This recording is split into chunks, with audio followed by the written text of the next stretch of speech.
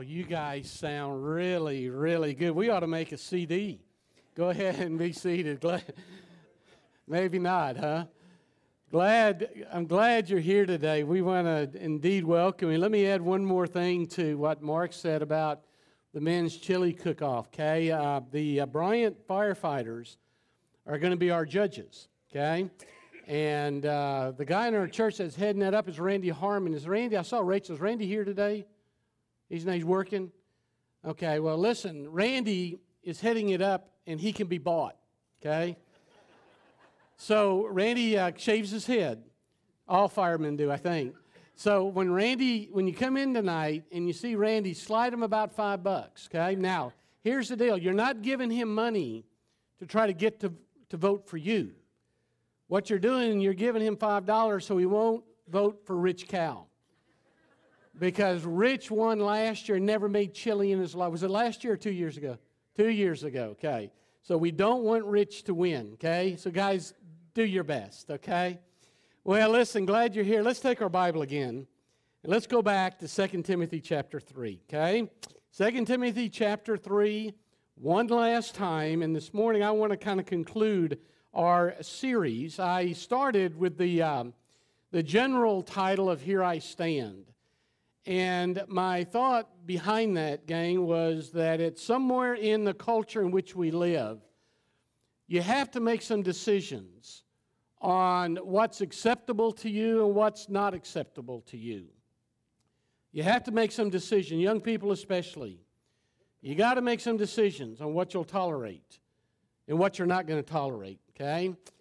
And so I started the idea with Here I Stand. Each week I tried to give you a title to the specific message. Today is How Then Do We Live? In other words, if we know what we're involved with, if we know what the culture is saying, if we know which way the culture is going, then I think there's a final question we ought to ask and attempt to answer. And that is, church, if we know these things, then how do we live? Okay? If you're a guest, we've been in this chapter for several weeks. We, first of all, talked about the time in which we lived. And we looked at it in chapter 3, verse 1. And Paul, writing to Timothy, said it's difficult days. They're actually the word for savage or fierce days. And what Paul tells Timothy is that the last days are days in which, not in the future, but days in which we're living in right now. These are these days. And these days are going to be difficult days and increasingly more difficult. The church, the true church, not false church, but the true church, birthed through the blood of the Lord Jesus, is going to become increasingly more unpopular and increasingly less respected as people run after unsound doctrine that tickles their ears. In fact, in chapter 4, we saw that they will actively seek out ear ticklers during this period of time. There's going to be, gang, be aware of it. There's going to be a movement away from sound doctrine. There's going to be a movement away from solid theology to a feeling-driven, feel-good type environment. People are going to seek after feel-good teachers telling them what they want to hear, not telling them what they need to hear. And while it might be encouraging and while it might make you feel good to hear what you want to hear, it's not going to change your life. So I think it's incumbent upon the church, me as pastor, Don as pastor, Mark as student pastor, and Gail as our senior adult minister, and Lisa and our kids, that we have good, solid theology, that we have solid doctrine. Because you see, easing of guilt, while it's attractive, doesn't really heal. You can't get healed with Band-Aids, gang. The cross of Jesus digs deep into your soul to the very core of your rebellion against God. And it's only when you come to terms with your sin, it's only when you come to terms with your rebellion against God that freedom comes, that liberty comes, that peace comes, and ultimately forgiveness comes. And so we first of all talked about the time in which we live, and we said it's now. We're living in the last days. When does Jesus come? I don't know. But one thing that's interesting when you read the Bible and you read the writings of the apostles, you know what you find? That they believed that Jesus was coming before they died. In fact, you get the idea from Scripture that they're saying things like, I packing my bags because I think he may be on the way. Behold, he stands at the door. Behold, he's coming quickly. And the whole intention of Scriptures is to help us understand that Jesus might come, Jesus could come at any moment, because the time in which he comes is the time we're living in right now. And I would suggest here that if we believe that, then we ought to take a good examination, take good stock of our life right now. Are we living the way God would have us live? Are we channeling? Are we adjusting our life in the way that he would have us? Because he could come at any moment, okay? Now, the second thing, last week, we talked about the trend of people. We looked at 3 summary indicators about people. We said there would be lovers of self. My goodness, what a description of our time. Lovers of money. Lovers of pleasure. I said to you that the age is going to be marked by personal drives. The drive of individualism. The drive of consumerism. And then we defined and talked about the drive of hedonism, which is the drive of pleasure. I think in my first message, I mentioned to you that many theologians say to us today that we're living in a narcissistic age. The term narcissism is a word which means to define the overabsorption of self and the pursuit of self-gratification. The term comes from Greek mythology.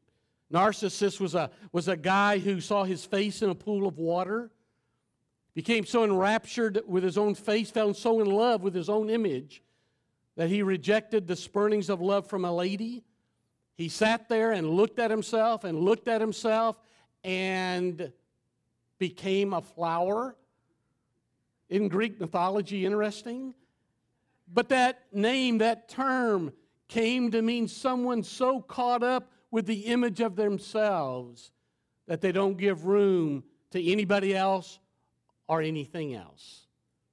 Well, beloved, if this is the time in which we live, and if this is the trend that we're living in, then what does the church do? What do we do? Do we retrench? Do we pull away and become isolate? Do we? Do we just want to pull ourselves and pull our kids into a cocoon and not let them venture out, not them live life? Or do we do what John Piper writes, which I like? Do we risk it? Do we engage the world? Does the church become a factor in the culture to share the blessed good news of Jesus Christ? I suggest to you that's exactly what we're supposed to do. And so my hope today, at least as we finish this study, that I might give you some things to chew about as we seek to engage the culture, as we seek to find what we're supposed to do as a church while we live in these last days, okay? We've read the chapter the last 4 weeks, 3 or 4 weeks. I don't want to do that this morning. I'll tell you what I want us to do. I want to start off by giving you 3 general comments. And we're going to pick up the scriptures there as we read them. Then I'm going to share some thoughts with you about what the church is to do and why we're to do it. Okay, look at beginning verse 9. Let's start there. Let me give you 3 general comments. This is good news, gang. And in fact, I mentioned to you one of the dangers of digging out all the nooks and crannies of a chapter like this, that it's easy to become negative. because Paul is trying to be very straightforward with Timothy. There's a stark reality in a sense. And so if you're not careful, you can tend to, and I mentioned this last week, kind of migrate down to the negative. I don't want to do that. So I want to give you 3 statements that are, first of all, good news. Number 1, evil has its limits. The intensity and the duration of evil has its limits. And beloved, God sees to it. Look at verse 9. But they will not make further progress, for their folly will be obvious to all, just as Jannes and Jambres' folly was also. The great thing about truth is that truth ultimately always wins, people. Church, the truth always wins, and truth always exposes lies. At some point, liars forget they're lying, and they begin speaking like it's truth. And they have to keep telling more lies that expose their lies.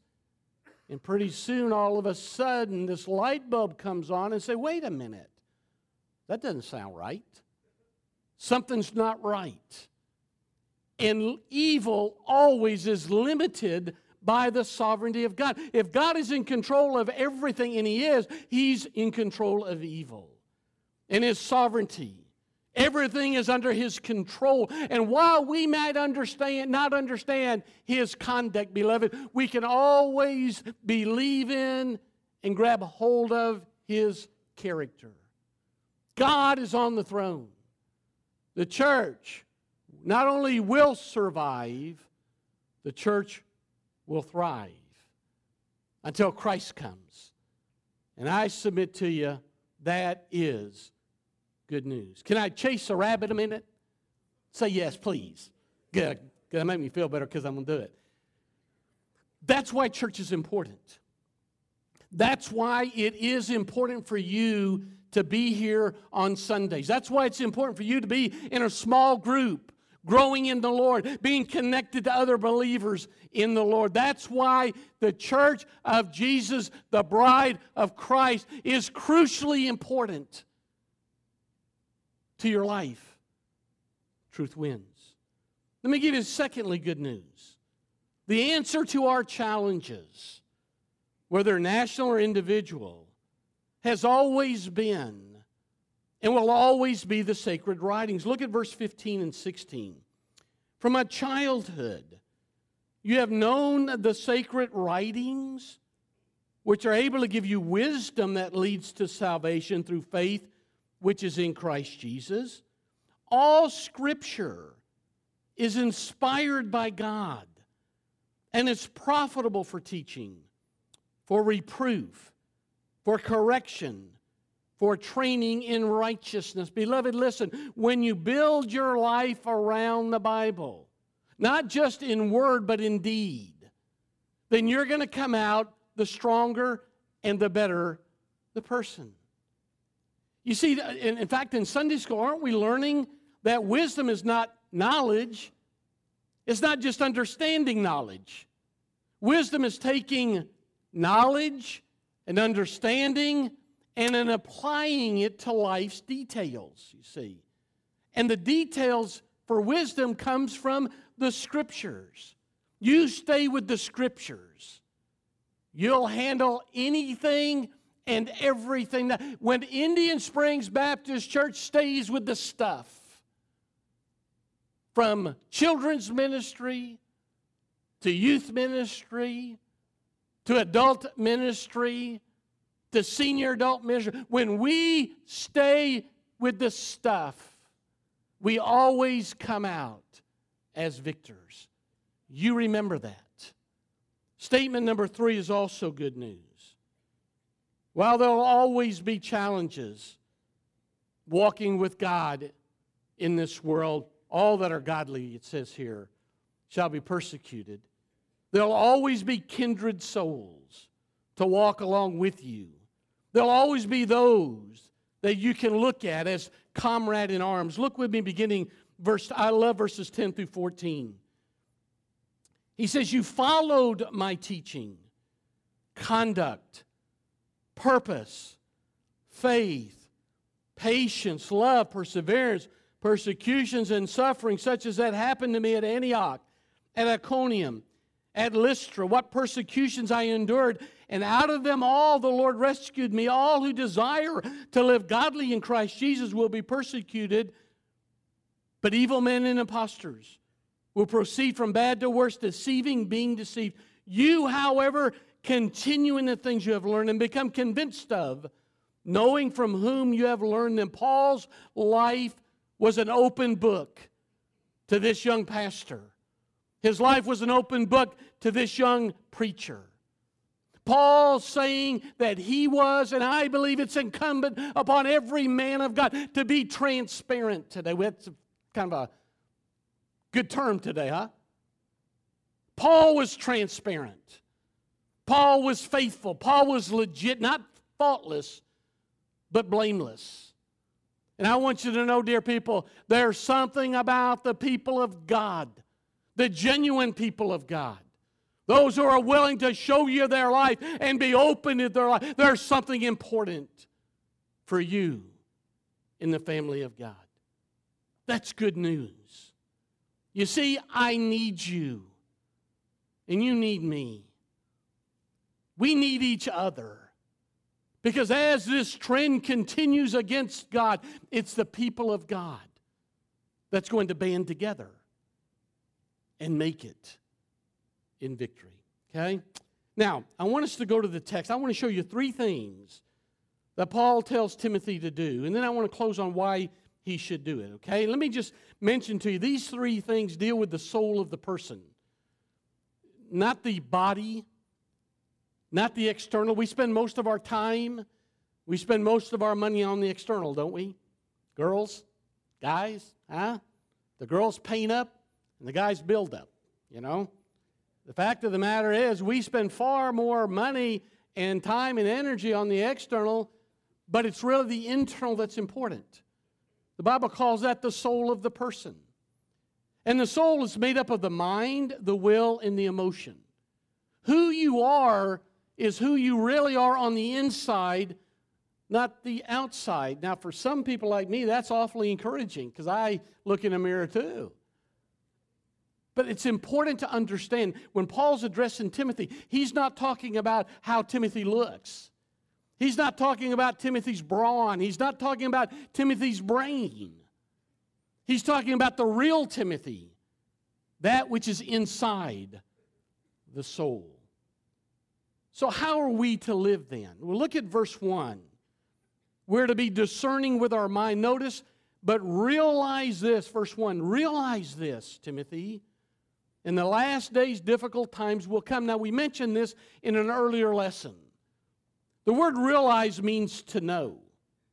But the force of the word in this context is more than the brain. It's using the brain to understand, then applying your knowledge to life applications. It carries the idea of learning to know. It's a knowledge that's gained through experience, life experiences. And it carries the idea of learning by living, by looking. And the first call that Timothy has is that his mind be discerning of what's going on around him.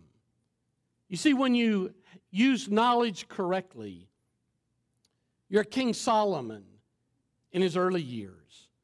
When you don't use knowledge correctly, you're King Solomon in his later years. The fact of the matter is, King Solomon was just as smart in his later years as he was at the beginning in the early years. But in our study of Proverbs in Sunday school, what are we learning? Is that he, as he got older, forsook the teachings, went the way of emotions, went his own way, and he ended his life badly. Let me tell you what I think Paul is trying to get us, Timothy and us. Timothy, you got to think. We would say something like, you got to use your noggin. When I was a boy growing up, and I would do some things that I shouldn't do, young guys, and my dad would just be bewildered, you know. And I'd come in, and Dad would sit me down and have this look on his face, and he said, Tom, did you even use your head? Tom, did you even think? Now, guys, that wasn't a question for me to answer. That was kind of a question that doesn't need to be answered, because it wasn't a question, it was a statement. What he was saying is, Tom, you didn't even think at all, did you? And he was right. Paul tells Timothy, and Paul, through inspiration of Scripture, tells us, use your head. You have to be discerning with your mind. And I believe God will do that and give that to us, okay? Number 2, look at verse 5. You have to be deciding with your will. Look at verse 5. Holding to a form of godliness, although they have denied its power. Notice he said, and this is a command, avoid such men as these. Let me tell you what I think. I think that when a believer is walking with God and the Word of God is the foundation upon which they live, then that Christian ought to be able to discern between that which is genuine and that which is false. I think that's especially true when it comes to people. The word form that he uses there is the word morphos, and it means to be outwardly shaped. It means to have an appearance or a silhouette or an outline shadow. Here's what Paul is saying. That when our lives are tracking along with the Word of God, God will give you the ability to see the difference between that which is a shadow and that which is a substance. That which is false and that which is true. It'll be perhaps something like this. You know, I'm not sure what's going on here, but something just does not seem right. And when that happens to you, beloved, you have a decision to make. This is where your will comes into the equation. If it doesn't seem right, Christian, then in all probably it's not right. And you have to decide what you're going to do about it. This is your will. This is the decision part of your soul. And if you keep running back to the pig pen, guess what? You're going to start smelling like pigs. But when you follow biblical principle and God is pouring Himself into your life, guess what? Not only will you be discerning of what's going on, you're going to be able to use your will to say, no, I will not. And I'm telling you, gang, I believe the challenge of the culture is going to require our decisions of the will more and more, and we better be discerning of what's going on. Do you realize that religious freedom is being snatched from our hands right in front of our very eyes? Let me tell you what I think. Now, I don't know how long I'm going to live. I'm hoping to live about 250 years more, okay? So I don't know how long I'm going to live. But it would not surprise me if there comes a day that if a church stands against homosexuality, if a church stands against abortion, that we'll lose our tax benefits. I believe there's going to come a day, and listen to me, I'm not against people. Man, they need Jesus. I said this a few weeks ago. They need Christ, okay? But the church has to stand on principle. We've got to stand on the Word of God. And I believe if the trend continues, it's going to get increasingly more challenging for us. You may lose your tax credits, your tax spend. As a church, we may have to start paying taxes. And the question is, do we decide to stand on our principles, or we decide to give in? And I don't know where you're going to be. I want to tell you where I'm at. And as long as you guys allow me to pastor here, I'll just tell you where Indian Springs is. We're going to, in love, we're going to stand against homosexuality. You know why? Because it's sinful. We're going to stand against abortion. You know why? Because it's sinful. And even though it may get hotter, and even though it may get more challenging, we've still got to stand. And that's the decision of the will that we must make. And let me be careful. Let me, I hope this is Holy Spirit, not unholy Tom's about to say something. I know that in any given Sunday morning, we probably have people in our fellowship that are there on that Sunday that may be struggling with sexuality. There may be some ladies and guys in our church that have gone through abortions. I'm not here to shoot a gun at you, but I'm here to say to you that that is wrong, and those who haven't gone that route should not go that route. And if you have gone that route, there's grace enough to cover it, and forgiveness through the cross is there for you. But oh, dear people, if we see the trend away from good theology, if we see the trend away from solid doctrine, then who's going to stand if we don't, you see? And the standing requires us to make a decision of the will that we will not go that way, because God commands us in Scripture not to go that way, okay? And then number 3, look at verse 14. We also have to be disciplined with the emotions, and this is challenging. He says, you, however, continue in the things you have learned, become convinced of, knowing from who you have learned them. That word continue, when you see it in English, you get the sense of persistence or consistency, but it's more than that. You ought to circle the word. It's a word that literally means to be stable, to stay the course, to plod along, to abide. Okay? Let me add to be faithful and consistent, I guess. See, it's a word that steps outside of passion or outside of desire or outside of emotion. You just continue what you know because it's the right thing to do. I think it's set in contrast to that word impulse in verse 6, which is a word for unbridled desire and lust. Now, beloved, I think one of the challenges that we have as Christians living in this culture is that we get so emotionally charged up in what we see and what we hear and what we feel. And listen, I'm preaching to the choir because I do that. We know things aren't right. And if we're not careful, our emotions get all out of whack. The truth is, expectations and reality never meet in this life anyway.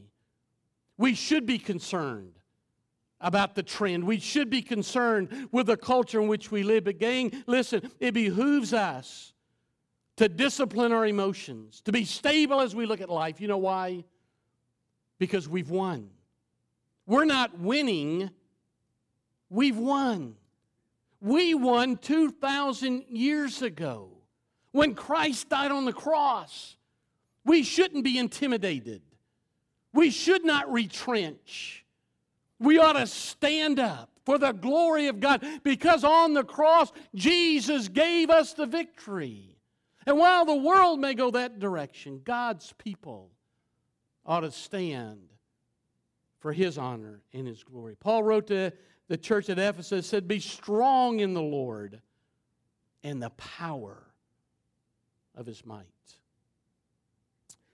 I'm going to start wrapping it up. I want to share with you something I read this week. I mentioned to you, a lot of theologians believe that this chapter is a chapter that is directed toward leaders. Paul's telling Timothy that in the last day, there's going to be a departure of leaders.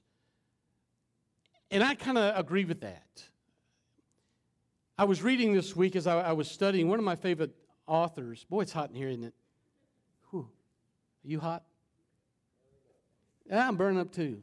Bless God, spring's on the way. One of my favorite authors and preachers is John MacArthur.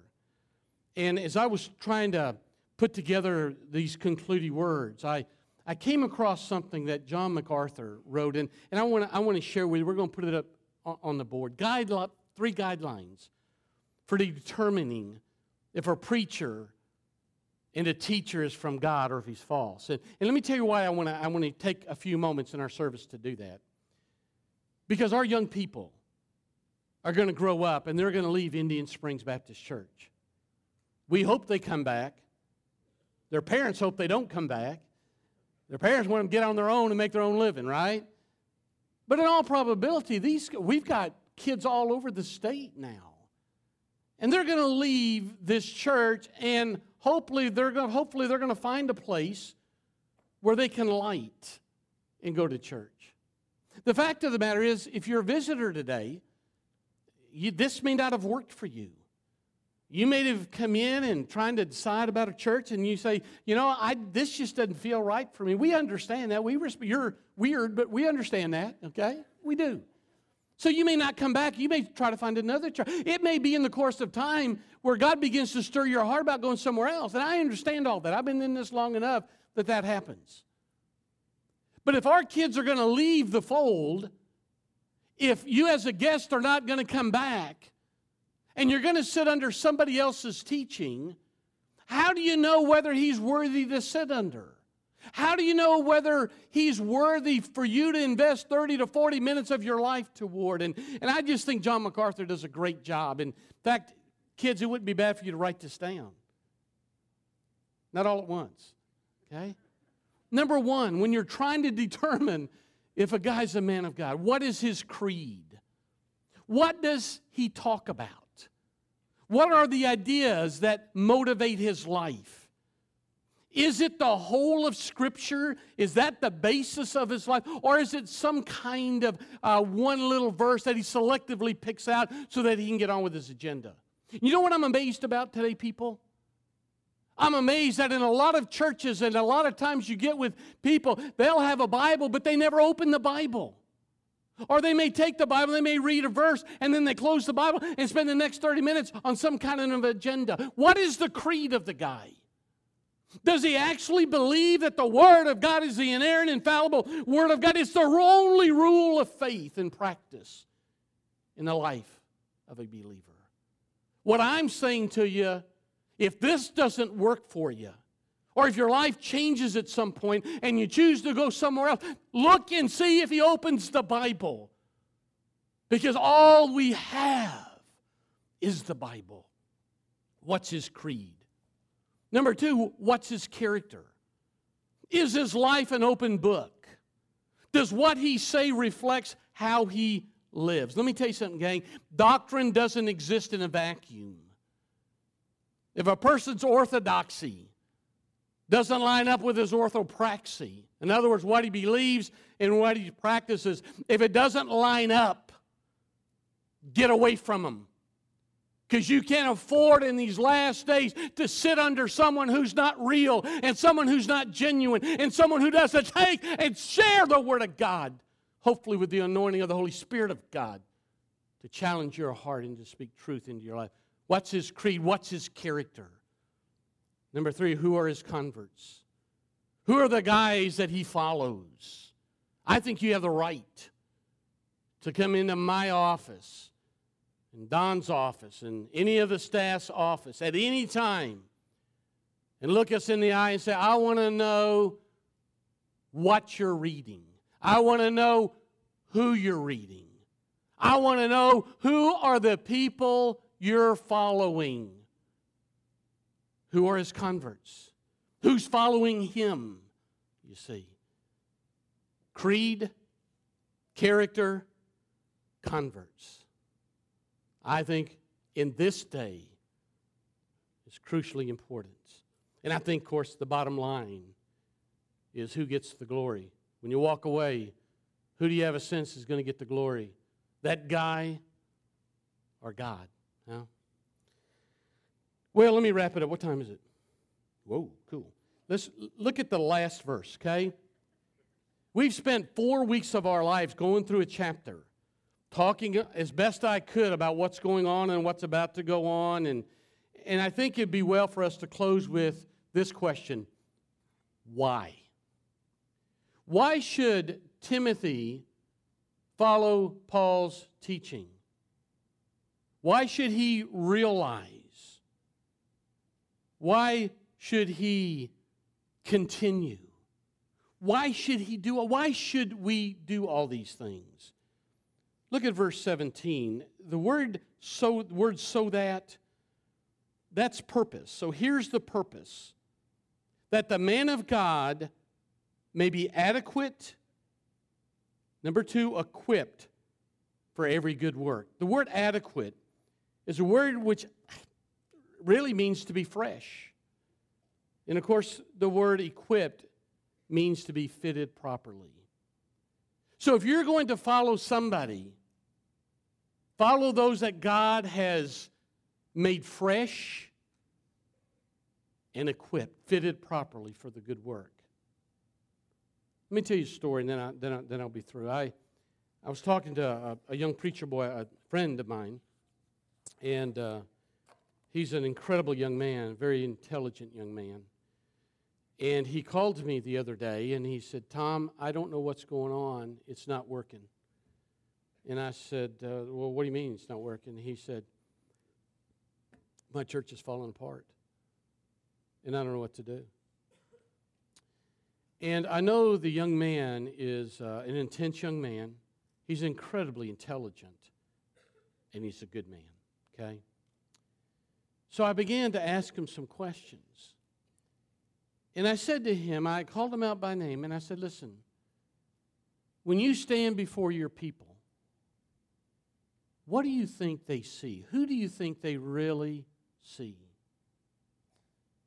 Do they see a guy that's willing to deal with the tough passages and share the tough passages?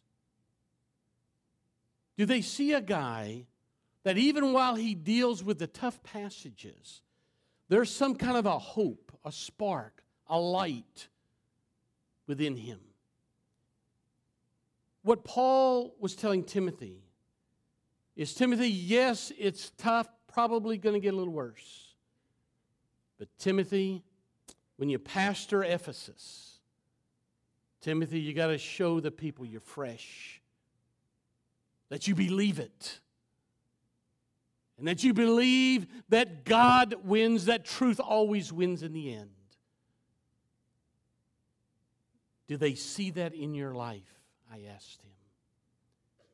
And dear people, I tell you, these passages like this cause us preacher to look at ourselves long in the mirror. Because while I've never shied away, I think, from sharing truth, and I don't want you to walk out of here with your dopper down, thinking, "Oh, woe is me. We might as well get it over with and get on to glory." Oh, dear people, these words were written so that we might have hope to know the very best thing in the world today is the bride of Christ, called the church of Jesus. Jesus died and shed his blood for the church. And if you're a believer in Christ, you're the church. And Jesus died for you.